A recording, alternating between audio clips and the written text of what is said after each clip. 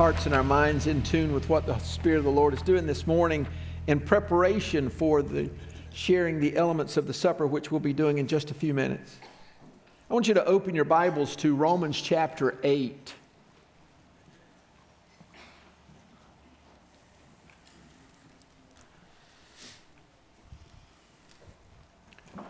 In Romans chapter 8, we're going to continue our conversation about God's objective here.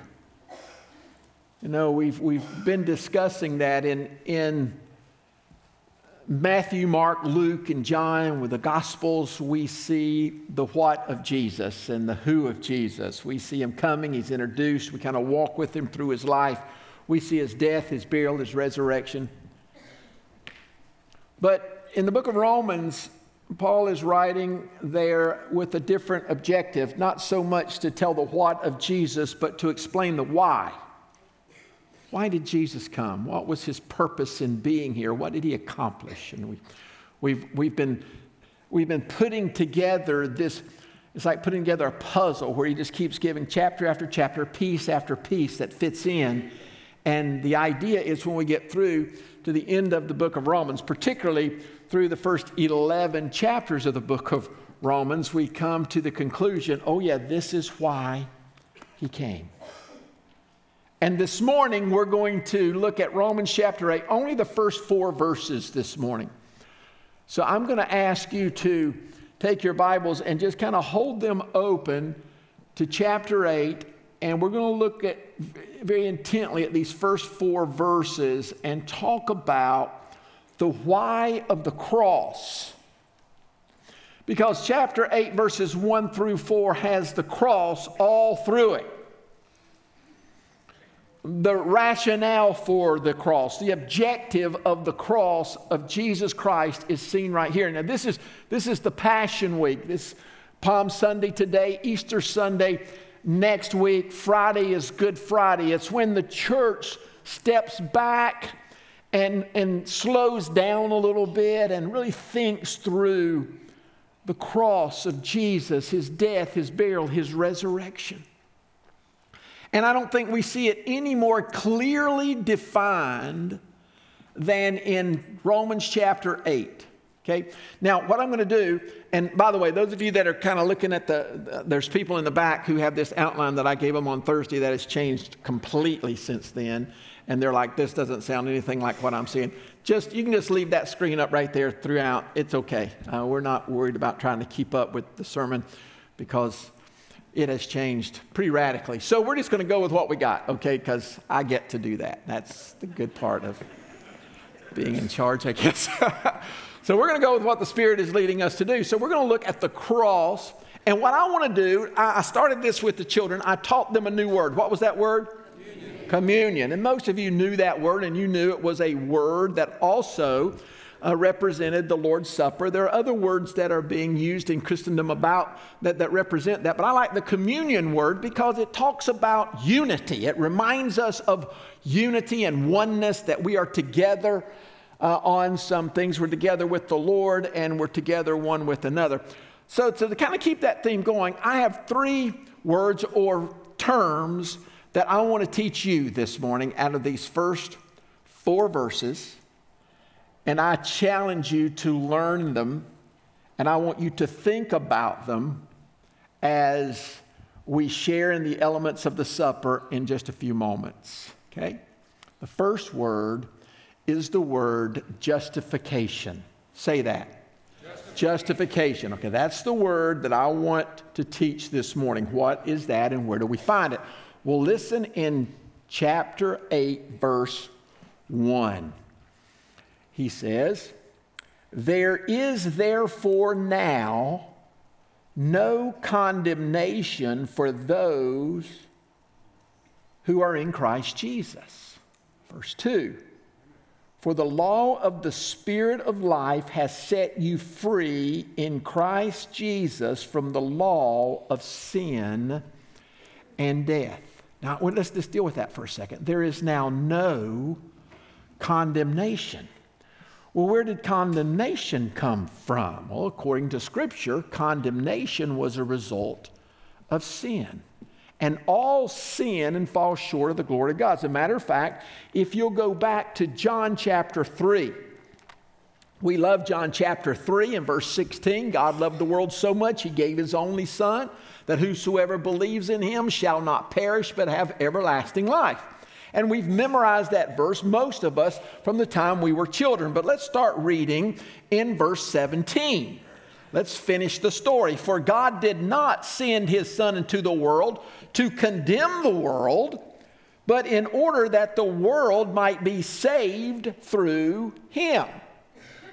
So if Jesus didn't condemn the world, but came to save the world, then who did condemn the world? Why do we have to worry about condemnation? Well, let's look at the next verse. Whoever believes in him is not condemned, but whoever does not believe is condemned already, because he has not believed in the name of the only Son of God. And this is the judgment. The light came into the world, and people loved darkness rather than the light, because their works were evil. You see, the Bible teaches very clearly that the wages of sin is death. Because of our sin, we have been condemned by God. But something had to happen to deal with that condemnation. And we read about that in chapter 8. It says, now there is no condemnation. So what happened? Go back to chapter 5, and remember, we're putting a puzzle together. Chapter 5, he's already told us what happened. In chapter 5, verse 1, therefore, since we have been justified by faith, we have peace with God through our Lord Jesus Christ. Okay, so that peace doesn't mean at ease with God. We talked about that when we did chapter 5. It means rather that something has been settled between us and God. That we are no longer enemies with God. We are no longer at enmity with God. Something has taken place. We have been justified. Our sins have been forgiven. And because of what God has done for us, we now have a way to escape that condemnation. And what he did for us is he provided justification. Our sins have been handled. Now, how were our sins handled? Let's talk about that, because we see that in chapter 8, verse 3 and following. Where there, he's going to teach us a new concept, and it's a new term for you that I want you to remember. It is called substitutionary atonement. That's a lot. Let's say it together. Substitutionary atonement. All right, so let's read on. It says this in chapter 8, beginning in the last part of verse 2, he says, by sending his own Son in the likeness of sinful flesh, and for sin, he condemned sin in the flesh in order that the righteous requirement of the law might be fulfilled. Now, if you're one of those that likes to take notes in your Bible, in the margin of your Bible would be a good place right there to write C-R-O-S-S, cross. By sending his Son to do what? Substitutionary atonement. That's what he sent his Son to do. Now, you know what the word substitution means. That means that someone did something in your place. That Jesus came to do something. Well, he came to atone for our sin. Now, you know that word atone. If someone commits a crime, and that someone committed that crime and is found guilty and sent to prison, right? And that person serves out his or her sentence in prison. When they get out of prison, we can say about them, they committed a crime, but they have atoned for their crime, correct? That's what that means. They have paid for their crime. Atonement has been made. All right, so the Bible says we are all sinners, all sin and fall short of the glory of God, and it says the wages of sin is death, so we're in big trouble. We have been condemned because of our sin. But there is no condemnation for those who believe. Why?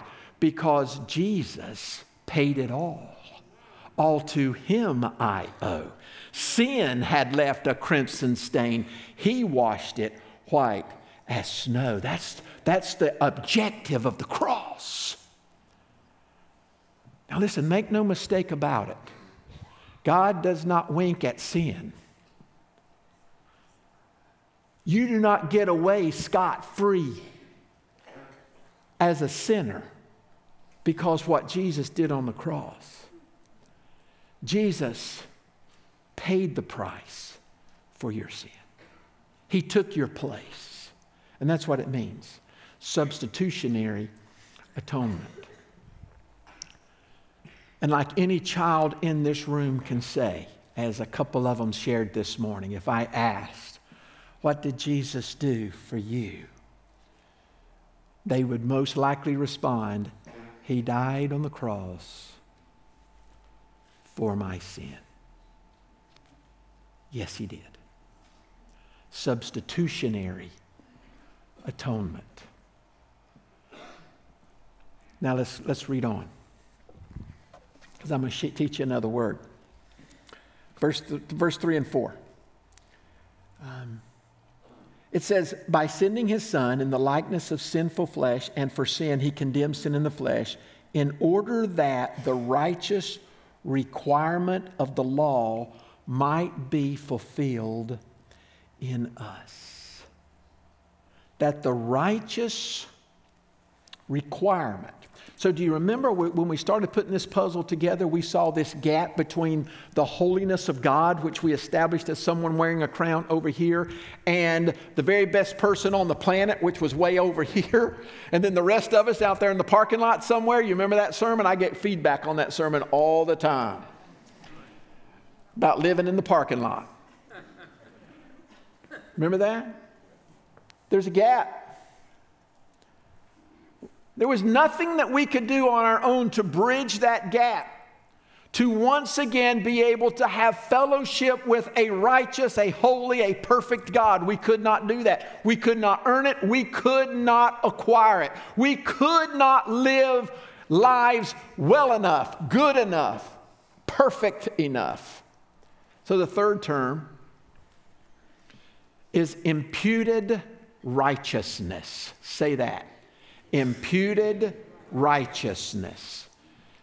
So the Bible teaches that as a result of our faith in Jesus Christ, as a result of his death, burial, and resurrection, when we come to know him by faith, surrendering our lives before him, he takes these sinful, broken, dirty lives, he restores them, and he imputes or gives to each of us his very own righteousness.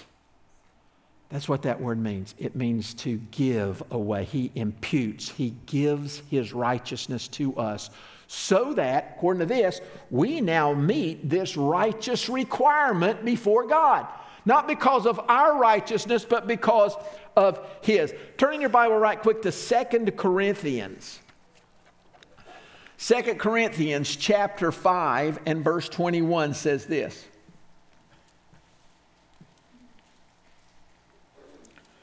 For our sake, he made him to be sin who knew no sin. So who's the one who knew no sin? Jesus. So for our sake, God made Jesus, who knew no sin, to be sin, or to carry sin, so that in him we might become the righteousness of God. Isn't that amazing? And there you see the objective of the cross. Justification.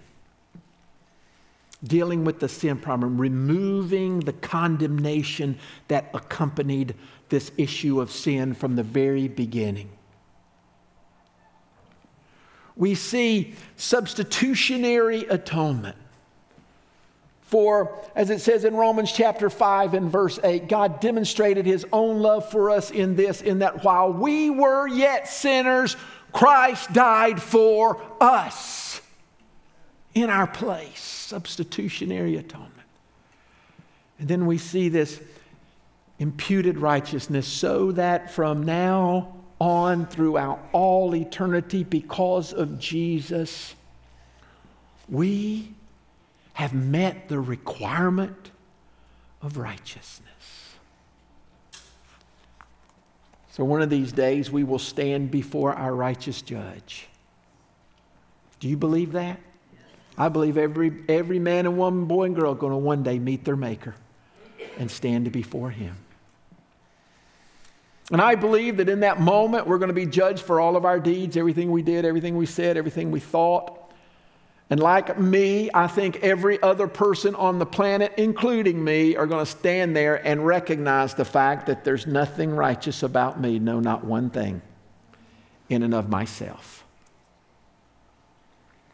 And in that moment, I believe that Jesus, the risen Savior, who is now King of Kings and Lord of Lords, is going to have the final word of my eternal destiny.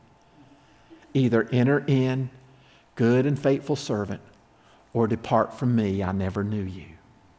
That's the two choices.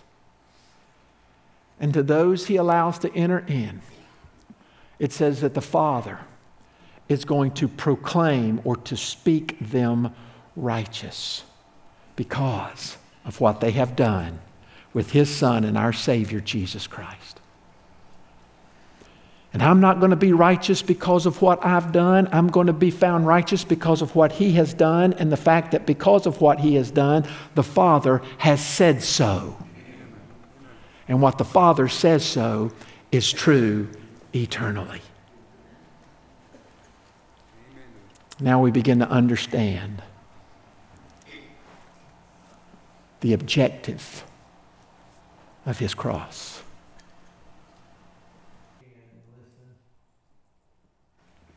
As we go back to the Word of God found in the book of John. So they took Jesus, and He went out bearing His own cross to the place called the place of the skull, which in Aramaic is called Golgotha. And there they crucified Him. And with Him 2 others, one on either side, and Jesus between them. Pilate also wrote an inscription and put it on the cross, and it read, Jesus of Nazareth, the King of the Jews. Many of the Jews read this inscription, for the place where Jesus was crucified was near the city, and it was written in Aramaic, in Latin, and in Greek. So the chief priest of the Jews said to Pilate, do not write the King of the Jews, but rather, this man said, I am the King of the Jews. Pilate answered, what I have written, I have written. When the soldiers had crucified Jesus, they took His garments and divided them into 4 parts, 1 part for each soldier. And also His tunic, but the tunic was seamless, woven in one piece from top to bottom. So they said to one another, let us not tear it, but cast lots for it to see whose it shall be. And this was fulfilled in the scripture which says, they divided my garments among them, and for my clothing they cast lots. And so the soldiers did these things, but standing by the cross were His mother and His mother's sister, Mary, the wife of Clopas, and Mary Magdalene. When Jesus saw His mother and the disciple whom He loved standing nearby, He said to His mother, woman, behold your son. And then He said to the disciple, behold your mother. And from that hour, the disciple took her to his home. Join me in prayer. Father, as we are reminded of this story, our hearts are moved at what a great price you were willing to pay for justification, for atonement, and for our righteousness. And we thank you. In Jesus' name, amen.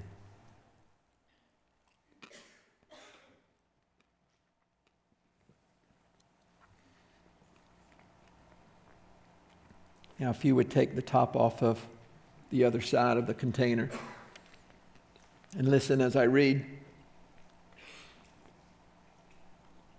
After this, Jesus, knowing that all was now finished, he said, I thirst. A jar full of sour wine stood there, so they put a sponge full of the sour wine on a hyssop branch and held it to his mouth. When Jesus had received the sour wine, he said, It is finished.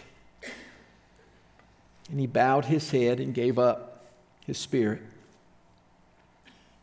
Since it was the day of preparation, and so that the bodies would not remain on the cross on the Sabbath, the Jews asked Pilate that their legs might be broken and that they might be taken away.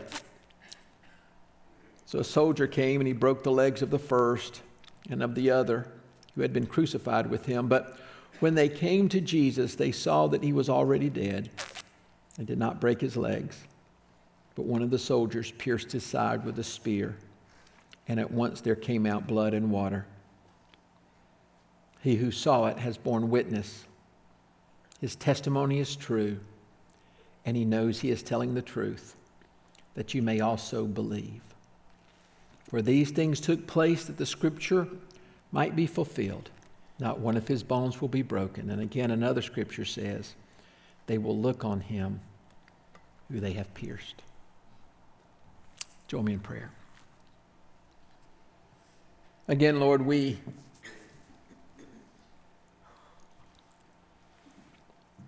remember with heavy hearts the great, great price you were willing to pay. And we thank you. Amen.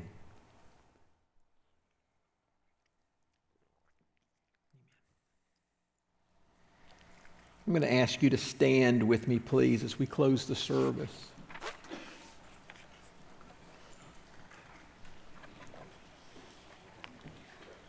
I'm going to close it a little differently than we normally do, than we really ever do.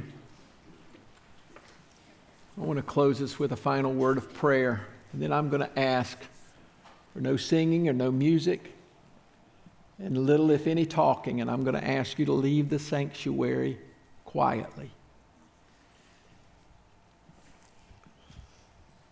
And I'm going to say without apology that we won't be quiet in here next Sunday. But today, we leave remembering. Father, again, as we close out our service and our time together, I thank you for the communion that we share as a family of faith. I thank you that we are held together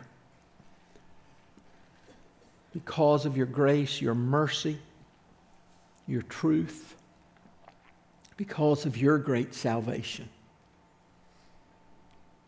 Lord, as we leave here this morning, we leave somberly, remembering your cross, the price you paid for us. But we will, God willing, return again rejoicing. For there is always mercy in the morning. We look forward to what you're going to do in here next. Have your way as we leave this place today. Again, we thank you in Jesus' name. Amen.